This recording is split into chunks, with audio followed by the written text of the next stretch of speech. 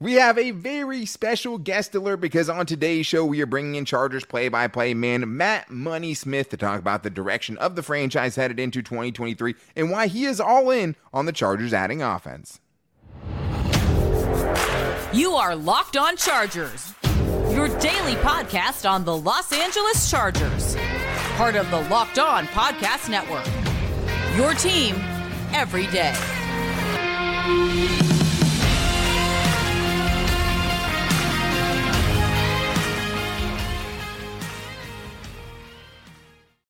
What is up, and welcome into the Locked On Chargers podcast. I'm your host, Daniel Wade, joined as always by my co-host, David Drogemeyer, and we've been covering the Chargers together now for 7 seasons, but this is our 5th season as a host of the Locked On Chargers podcast, bringing you your team every day. Thank you guys, as always, for making us your first listen, and to make sure you never miss a big-time show like today's episode with Matt Money Smith, make sure you're following or subscribing for free on YouTube and listening wherever you get your podcast from. Wow, Money gets the nickname Money because every time he comes on the show, he crushes it. And today is no different. We get into, his thoughts on Brandon Staley and just the foundation he's building there going forward after that devastating loss against the Jaguars. How excited he is for Kellen Moore and Justin Herbert and what he thinks their compatibility will be. And also just why he thinks the Chargers really just need to add as many offensive weapons as possible because that is just where the NFL is heading at this point. But here he is, the best, Matt Money Smith. All right, guys. Well, today we have another very, very special guest. We have Matt Money Smith, the play-by-play man for the Chargers radio broadcast, and obviously just one of the best guys out there. Always has come through for us and always has been so gracious with his time to come on. You can also find him 3 to 7 on Petros and Money on AM 570. Money, thanks for coming on, man. We appreciate you. You got it, guys. Always love coming on. I know we do it on occasion, and always walk away feeling good. Always have some great Charger conversations here on Locked On Chargers. So looking forward to this one. Thank you. I love that. I mean, we always do for sure. And I want to let's start with where kind of the season ended, right? Brandon Staley took a lot of heat, 27-0 collapse. Let's get it out of the way, right? Yeah. Against the Jaguars. But at the same time, took a very banged up team to a 10-win season and a playoff berth, right? And got to double digits for only, second time in the last 10 years. But just from where you're sitting, right? Does it feel like Brandon Staley is building towards something? Does it feel like this is kind of the foundation of something that could be greater in the future? Or does it kind of feel like this thing is being held together, by popsicle sticks and that they really, really need a strong playoff run kind of no matter what this year? Yeah, you hit on a lot there. I think you hit on a lot there. Yes, I thought I thought it was a great job in the regular season. This team was decimated by injuries. And I think as you saw a number of teams fall apart, down the stretch, Tennessee, the Jets, Miami, like so many of these teams were dealing with similar situations as the Chargers. So for Coach Staley to hold it together, I think is a testament to the players believing in him, wanting to play for him, for each other, the talent, the depth that Tom Telesco was able to put together specifically on that defensive line, the emergence of Jamari Sawyer. Like there was a lot of good in the regular season. And I think had they won that game, even if they had allowed a furious comeback and yet somehow they win 31-28 or something like that, and then you go in and lose to Kansas City, you would have felt a lot better. It's just the way the season ended that brings up these questions. You still end up losing, but it feels different. Yeah, and I think those are fair questions to ask. How much of this falls on the desk of Justin Herbert? You're a quarterback. You get the credit. You get the blame. You're up 27-0. Some of that's going to go to him. You're a defensive coach. You've been staked to a 27-0 lead. How did you lose this game? That's going to go on Brandon Staley. You can't run the ball in the second half. You run for 7 yards on 7 carries. Joe Lombardi no longer has a job with the team. So there's a lot that came out of that. And I think one of the big takeaways that I had just in some of those contests at the end of the year, and not necessarily even at the end of the year, but just like the Chiefs game, again, both those games. Yeah. I don't know what to do defensively. I don't know if there's any point, and if you listen to the Chargers Weekly Pod that I do with Chris, you've probably heard me say it repeatedly. I just load up on offense.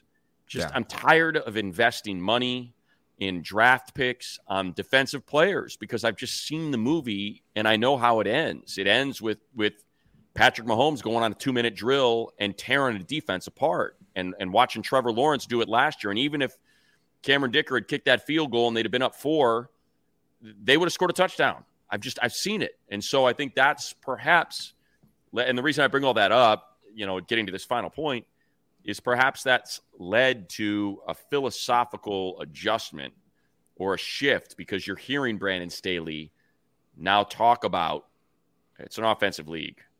It's the way the rules are set up. We need to be better on offense. I think he's realized that. As great of a job as he did with the Rams a few years ago on that defense, the league has shifted even more, and he's now joined a conference with Joe Burrow and Josh Allen and that offense with all that speed in Miami and Tyreek Hill and Jalen Waddle and obviously Patrick Mahomes, that I think he realizes sometimes you should throw your hands up and say there's nothing we can do. So let's get out there and try to outscore them. Yeah, and even though the Chargers haven't really added many players this offseason, one of the moves that they did make to try to help the kind of that offensive change here is bringing in new offensive coordinator Kellen Moore. What excites you about the new man in charge of Justin Herbert and where that offense can go this year? Just felt like, and I don't think it's fair to put it all on Joe Lombardi. I think he deserves a good chunk of it. Just the design of the offense. I thought the designed runs tended to be a bit predictable and a little bit curious. And this goes back to not just this past year, but the year prior. They were so dominant running to the left, and for whatever reason, it seemed like in critical moments, he almost tried to just outthink the opponent, like, oh, they know we run to the left, so now I'm going to run to the right. And it's like, no, you're going to get blown up on the right. The right's leaky, and it would. And so things like that were a bit irksome.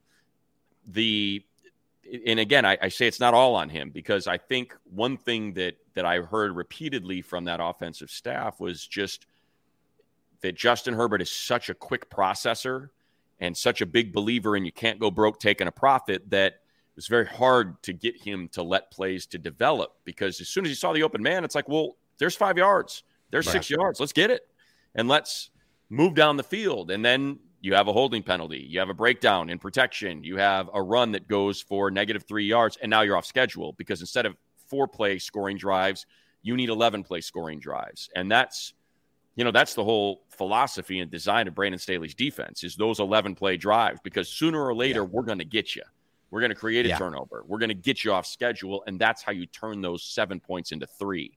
Yeah. And so I think Justin was, because he's so smart and he sees things so well, that he contributed to that instead of taking more of those shot plays and those chunk plays that result in explosives that lead to touchdowns. Well, and that's what fans want, right? You want to see more explosiveness. You feel like there's some meat left on the bone there when the offense looks the way it did last year, right? Obviously a hugely great offense in 2021, or it was a very good offense in 2021. But there was kind of some feeling to Joe Lombardi's scheme where it was like, it feels like you're looking for perfection to get like a 7-yard gain at times, right? Like that's the best thing that could happen on a certain play, is you getting 7 yards, and trying to do that down the field didn't work. But some of that is, obviously, as you're saying, Justin Herbert. Well, we're going to get back to Matt Money Smith and what he thinks about the Chargers free agency, and also just doubling down on more offense. But before we do that, I do need to tell you guys that this episode is also brought to you by Ultimate Football GM. You've heard me talk about this mobile gaming app, and if you've ever thought you'd make a good GM, you've got to give it a try, because it's not as easy as you think to create a dynasty. And let me tell you, this game is tough. I mean, it's very, very realistic. When you play Ultimate Football GM, you get to control and manage every strategic aspect of your team and play through seasons and lead your team to glory, trying to build a historic dynasty. I know we had McKinley Pierce, one of our listeners, was raving about it. Already 3 winning seasons since he downloaded the game. He must have been hiring the right coaches and coordinators, managing all the finances, including negotiating player salaries and terms, and navigating their franchise through free agency, the draft, injuries, player personnel, and so much more, all in a challenging and realistic game world. I went 2-14 my first season. I won a game at the end of the season, and then there was a team that only had 1 win, right? I basically Houston Texans my way out of the number 1 overall pick. But things are starting to turn around. Things definitely get better, but you got to put in the work, and it's so much fun trying to grind and get yourself to that level. And Locked On Chargers listeners get a little boost. You can get a 100% free boost to your franchise when using the promo code Locked On, all caps in the game store. That's Locked On in all caps. So make sure to check it out today. To download the game, just visit ultimate-gm.com or look it up on the app stores. That's ultimate-gm.com. Ultimate Football GM. Start your dynasty today. Now that you kind of know Justin Herbert, you know those people close to Justin Herbert, is there any kind of concern with having a new offensive coordinator? For as, exciting as Kellen Moore is there any concern that he could be hindered by just another, offensive scheme change, more new verbiage and things like that?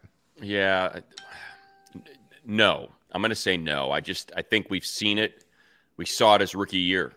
True. He had it dialed and he was pressed into, Anthony Lynn wanted Tyrod Taylor all year. He believed that he had a good defense, and he was just going to play conservative football and win games 17-14, 21-18. Like the very first game of that season. Exactly, against Cincinnati, where they got lucky that they got the win. But that's just, I think, what his vision was. So it's not like Herbert was getting a ton of first-team reps going in, and then you saw how quickly he absorbed what Shane wanted to do, and Shane did such a great job, and it's the reason why he's a head coach now, with Justin and designing an offense that he was going to be comfortable in and one that he could operate. We had more explosive plays that year than we did the last two combined, it felt like. So it leads me to believe that, and look, I think you look at what Kellen Moore has done in Dallas in each of his seasons, and is there more talent on the Chargers offense than the Cowboys? I'm not sure. With Tony Pollard and Zeke, with Schultz, and he had Amari for all those years, and now CeeDee Lamb and Gallup and Dalton Schultz, not to mention the offensive line. I think it's comparable. So for me, when I look at what Kellen wants to do, and I just think those two are going to be very compatible. They're similar guys. The Pacific Northwest, it's a different vibe up there. Guys just tend to be a little bit, it's not necessarily like laid back, like Southern California laid back, but they're just different. They're just very friendly. They're very unassuming. They're very matter of fact, outdoorsy, just kind of, hey, I'm going to get my hands dirty and we'll get this done. So I think those two are really going to connect. And so to me, I think that goes a long way, is being able to get in a room with someone and be like, yeah, we're in sync. And I sense that we're going to get a lot of that from Kellen. And I've got to believe he's excited about the toys that he gets to work with, about Keenan, about Mike Williams, about, even like the Donald Parham, that tight end room, with Trey and just the great job he's done with not big name tight ends. So, and we all know the offensive line is going to be the strength with Herbert of this offense. So he's got a lot to work with. I'm very excited about it. I just keep thinking of the Kendall Auto Group when you're talking about the Pacific Northwest guys staying together. Yeah, the dude did commercials together, and that seemed like they got along all right. Exactly. Yeah, no, it wasn't. What was it? Who was it that did it? The Kendall Auto. It was Kellen. It was Justin. Wasn't there a third one in there? The Cowboys linebacker, Leighton Vander Esch. That's right, Vander Esch from Boise State as well. Exactly. There we go. Well, hey, the Chargers haven't really been too active here in free agency, but the one guy that they did bring in was Eric Kendricks, and it seemed like they moved on to that deal very quickly, and they brought him in pretty much right away. What do you kind of make of them letting go of Drew Tranquill and bringing Kendricks in his place? I'll just table it to them. I don't know. I'm a big Drew guy. I believed he took a step every year, and I try not to get too close to the players, and it's not like I was super close with Drew. He's a great dude. And I really liked him, and he loved the Chargers. He was a big believer in this team, so thankful that they gave him the opportunity, and so thankful that Brandon Staley put that green dot on his helmet last year, and proud that happened. And it's unfortunate that they didn't want to take that next step with him. For me, I love those stories. The draft develop sign, that's always been sort of the Telesco approach, and it's worked great for the most part. At the same time, it's a defense that left a lot to be desired, a lot of meat on that bone. So if for whatever reason, Brandon Staley will forget more about defense than I'll ever know, if he just feels like, this is a piece that's going to fit better in the context of the whole defense, I guess I'll lean on that expertise, because for me, I just am a big believer in Drew. And I guess maybe it goes to show you that maybe I don't, not maybe, I don't, that I don't know what I'm talking about, because the guy got a $3 million deal. And I would have thought for sure that guy's getting like an $8-9 million a year deal. And nobody in the NFL wanted it. So that's, I guess, the other part of that is it's not like guys were lined up to sign him to some big money deal. So maybe there were issues. Digging deeper into the tape than what I can see, seemed like his timing on blitzes was incredible, almost sublime.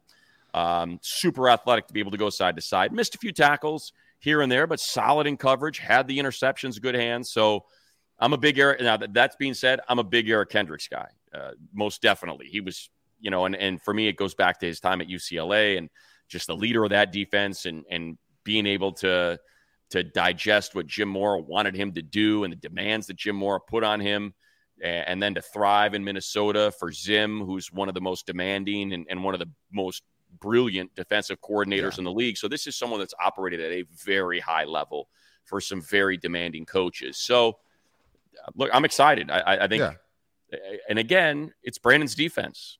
And he decided, I think Eric Kendrick can be a better fit than Drew Tranquill. So, all right, let's go get it. Let's see.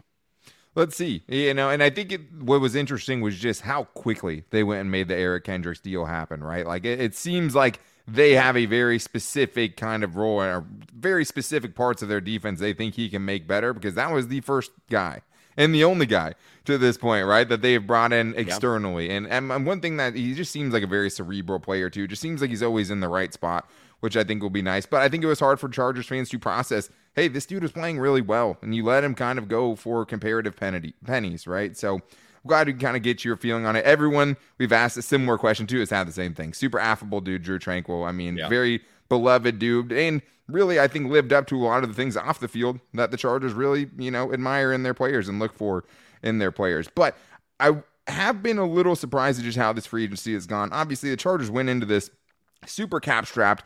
It was, they're going to have to cut Keenan Allen. They're going to have to trade Joey Bosa. There's no way they're going to be able to bring back some of their internal guys in free agency. But they did restructure everything, right? All their biggest contracts, for the most part, they restructured. They're pushing a lot of salary cap space into the 2024 season with huge cap hits for Bosa, Keenan Allen, Mike Williams, Khalil Mack. Are you surprised that we haven't seen kind of a more aggressive approach from Tom Telesco in free agency to potentially bring in some more talent going into the draft? Yes and no. Yes, that they did make all those moves and do have cap available. A lot of that, I think, is Justin Herbert and that impending extension. So it's making room for that. Yeah. At the same time, I thought there were some interesting pieces out there that would have made sense. John Johnson's still alive. Yeah, the dream's alive. Like that one, I'm not like. To me, Dalton Schultz was an interesting one. Sure. I talked about this though, just offensive production, because of the blocking. But offensively, he had almost identical numbers to Gerald Everett. So it's not like he's a Travis Kelce or a Mark Andrews type tight end. So it's like, all right, am I really going to pay $10 million to get maybe a little bit better than what I already have? Yeah, he's just a better blocker, right? And that's just, to me, that was just the Kellen Moore fit. Once Kellen signed, it's like, oh, okay, he likes to run a lot of, 2 tight end sets. So why not bring Schultz in to pair with Everett as that wide tight where you have Dalton, who's a little bit more of your all-around tight end. Anyway, he did the majority of their impact. Look, they wrote these monster deals, right? J.C. Jackson out for the year. You look at Sebastian Joseph Day, Austin Johnson. Austin got hurt. I thought those were 2 good signings, but so they spent a ton of cash last year. I mean, wads of cash. $100 million plus in free agents, and you could argue that the most impactful guys were the ones that were signed after the draft for pennies. Yeah. Kyle Van Noy, Morgan Foxes, the Bryce Callahan. So to me, that's still out there. Absolutely. You still have really good players on the open market that, you might get Bryce Callahan back. Marcus Peters is still out there if you want a little bit more of an aggressive, corner. So I think those players are still available, and depending on what they end up doing in the draft, this is something that is worth paying attention to, is the number of veteran contracts versus rookie contracts you have on a team. Yeah. And you'll see the best teams tend to have a lot of those rookie deals, because that way they're able to spend more lavishly on elite veterans. So that's, I think, what they're trying to go to. They have a lot of these middling veteran contracts that I think he's trying to wean the Chargers off of. It's like, yeah, I know we've been bargain shopping, and that's sort of our identity. We draft, we develop, we re-sign, and then we go bargain shop. What we really need to do is be, and this probably comes into play on the Drew extension. Like and I don't have any, this is just my observation. Sure. We need elite veteran talent complemented by good draft develop rookie talent. And then when we decide, okay, this player's not elite, we're not bringing him back. We're not picking up your fifth-year option. We're not, we're not Kenneth Murray. We're not picking up your fifth-year option. Nas Adderley, you're gone. He retired, but he was out the door. Like Alohi Gilman, okay, you know what? I think we might have something here. Let's give it one more year. So I think that's perhaps a shift as well in just the economics of football and how much every position has exploded. Laramie Tunsil, $25 million. A.J. Brown, $25 million. Travis Kelce, $20 million. Like, that's what you're seeing is elite players are making so much money. Yeah. And you want to make sure that's where you spend it. So I think that's maybe what's happening here. Yeah, and I mean, the Chargers, like we've talked about a couple of times, they haven't really signed a lot of external free agents, but they have been able to kind of bring back a couple of important internal free agents. Very important. Guys like Trey Pipkins and Morgan Fox. And, it seems like they're pretty content to kind of run things back with relatively that same group, with the addition of some draft picks. Do you have a feeling that they could be a lot better with their current group if they just get a little bit better in injury health luck next 100%. season?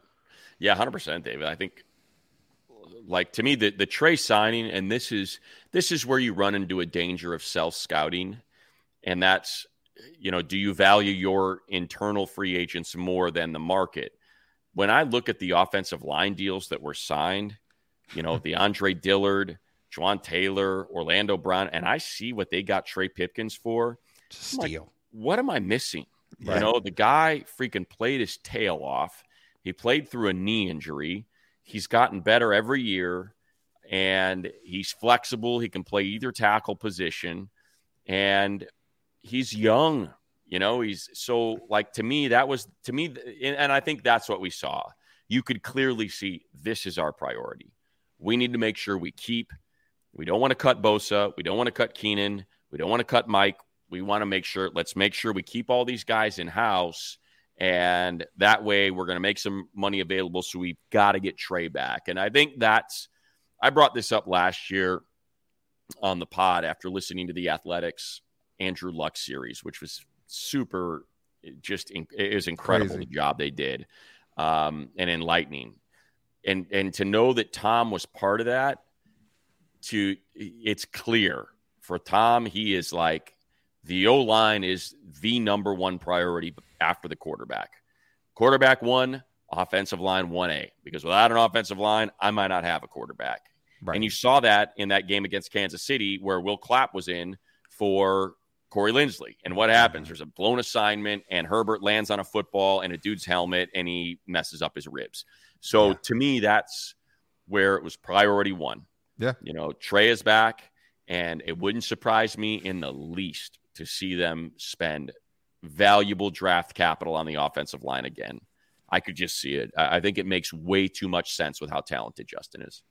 Yeah, it feels like cornerback and offensive line are like two of the positions where it's like, doesn't feel like they need it, at least to prioritize it at the top of the draft potentially. But like with this team, you can't ever roll it out. The team, spent back-to-back first-round pick on offensive line. But Money, you've been so gracious with your time. I know you are all in on offense. I love that because it's like, look back to that Bills-Chiefs game, right? The one where like nobody didn't score, and it just ended up with who had the ball last. Like, good enough quarterbacks are just going to beat you no matter how good your defense is sometimes. Like, look at the Eagles in the Super Bowl. You know what I mean? Like, they scored sometimes 35 and lost. Exactly. And sometimes it's just that simple, But I kind of a short answer if you need to get out of here, of course. But like, do you get the vibe that they feel like with like what Brandon Staley said, right, about the comments of offensive league and stuff like that? Like, do you feel like there is a sense that they're not content with the current offensive weapons they have around Justin Herbert?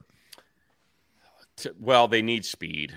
They desperately need speed. Yes. But whenever they're asked about it, they always say, Mike Williams can win deep and Josh Palmer can win deep. And he can. And he absolutely can. And they can. But it's different.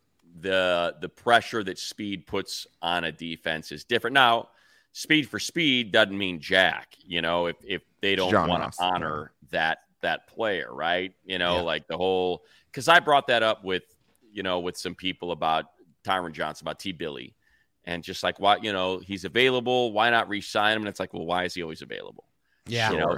He runs a 4.3, but there's issues there. He's not maybe, and I'm not trying to put it on him. It's like, is he running the right routes? No. Can the quarterback trust him? Does he have hands? There's a lot that goes into that. But to me, and it could have been the scheme.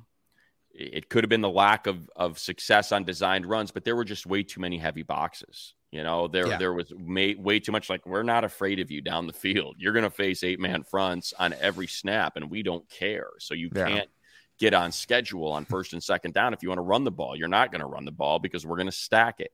So to me, they need that. And look, I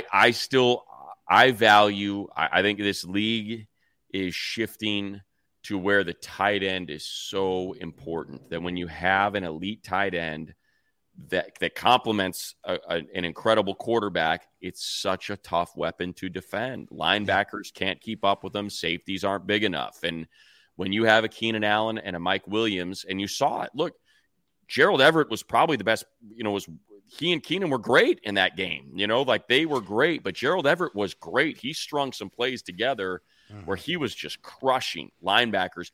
The linebackers for the Jacksonville were trash. Like they just could not cover. And Herbert was going back to Everett over and over and over again. So I think if you talk about, like, if you're asking me, Daniel, like if you've got an elite defensive player and an elite offensive player at 21, if that's kind of what the question is, I'd just as soon add offense because I've seen it. I'm so tired of seeing, and I'm sure Justin Herbert's tired of seeing him driving the field and leaving a defense with 90 seconds left. And I'm not blaming the defense. I think it's just the way the league is set up and the talent that you have in this conference. I'd rather give Herbert another weapon so when he gets the ball back at 35 seconds and he's down 3, give me Dalton Kincaid, give me Jordan Addison, give me Zay Flowers, give me one of those guys instead of, Kalijah Cansey or Brzee or whoever it's going to be. Like, to hell with those guys. Like, just give me offense. I'd rather give me someone who can run under a Justin Herbert pass. Give me someone who can can run down the field 60 yards. Because I just don't. I don't think the defense isn't close to being elite. It hasn't stopped, and look. If you asked a bunch of coordinators, hey, we're going to give you a defense with Derwin James, Joey Bosa, Khalil Mack, Asante Samuel, Mikey Davis, who played out of his mind last year. Insane. Those are the guys we're going to give you on defense. They'd be like, heck yeah, let's go. And it's like, oh yeah, by the way, Patrick Mahomes is just going to cut him to ribbons. Because that's what he does. Because he's throwing to Travis Kelce too. That was an Eagles defense that had 70 sacks on the season. And they got torched in the Super Bowl. I mean, torched. Yeah. So I totally get it. That's just that's how I see it. Yeah, well, and I just think the offense is a lot closer to being a juggernaut offense than the defense is to being a juggernaut defense, right? And at least be really, really good at one thing, and then you're going to be competitive every week. I mean, unless you're going to have the San Francisco 49ers defense, who in turn got destroyed by the Eagles, just for the Eagles' great defense to go get destroyed by the Chiefs in the Super Bowl. So, totally get that. But Money, thank you. If you guys want to follow him, if you don't already, it's on you. But you can follow him at Matt Money Smith. That's it. No numbers, no nothing. Thank you so much for coming on the show, man. Can't wait to hear you on not just Chargers Weekly, doing it with Chris Harry. Love that show. So informative. Great guests on there as well, but also calling the games on the radio with Daniel Jeremiah. Super excited, man. Thank you so much for coming on. You got it. We'll see you guys at the draft party. You got to love when you can know what to expect from a special guest when it's just in their name, right? Matt Money Smith. Thank you again for coming on the show. We're super appreciative of him. Shout out to him. Make sure you're following all of his great content. I mean, the best, Chargers podcast that's put out by the team for sure. I mean, not as good as us, but, pretty close. But thank you guys for checking out today's show. We always will strive to keep bringing you guys better guests. And tomorrow, since he brought it up, we thought, hey, let's talk about the tight ends. He loves tight ends. He wants Chargers to potentially draft a tight end. We know how much of a difference maker they can be. Tomorrow, we're getting into our favorite tight ends at each day of the draft. Day 1, guys, round 1, rounds 2 and 3 on day 2, and some sleeper picks at tight end that we're going to get to. We're going to, after letting our eyeballs heal from all the bleeding of, this last mock draft Monday, we're ready to dive back in and tell you guys who we love at tight end. But to make sure you don't miss it, make sure you are following us wherever you get the show from and following our social media. You can find me on Twitter at DanTalkSports and David Drogemeyer on Twitter at DroTalkSD. You can also find the show's page every day if you just follow or subscribe for free on the YouTube channel. We love all the support we've gotten on YouTube. We appreciate you guys. And you can always listen to the show wherever you get your podcast from. You guys, we also are doing Fan Mail Friday this week. So if you guys want to get in on that action, you can hit us up at LockedOnLAC on Twitter. You can also hit us up in the comments of the YouTube here, and you can also hit us up on Instagram. David Drogemeyer's DMs are also always open at DroTalkSD on Twitter, or you can call into the voicemail line at 323-524-7924. It's very hard for us to talk about multiple draft prospects we haven't watched for these questions, guys. I get it. Leave a 30-second question, and we'll do our best to get it on the show for you guys. But thank you, as always, for making us your first listen today. If you need a second listen, make sure you guys check out the Locked On Scouting Show with the draft dudes, Kyle Krabs and Joe Marino, back with the Locked On Podcast Network. Big time show teaching you how to have a winning franchise and building the franchise right through free agency, the draft, and so much else. And you can find that wherever you get your podcast from and on YouTube Monday through Friday. But we'll be back with you guys tomorrow, breaking down all of the best tight ends in the upcoming draft class. But until then, take it easy and go Bolts.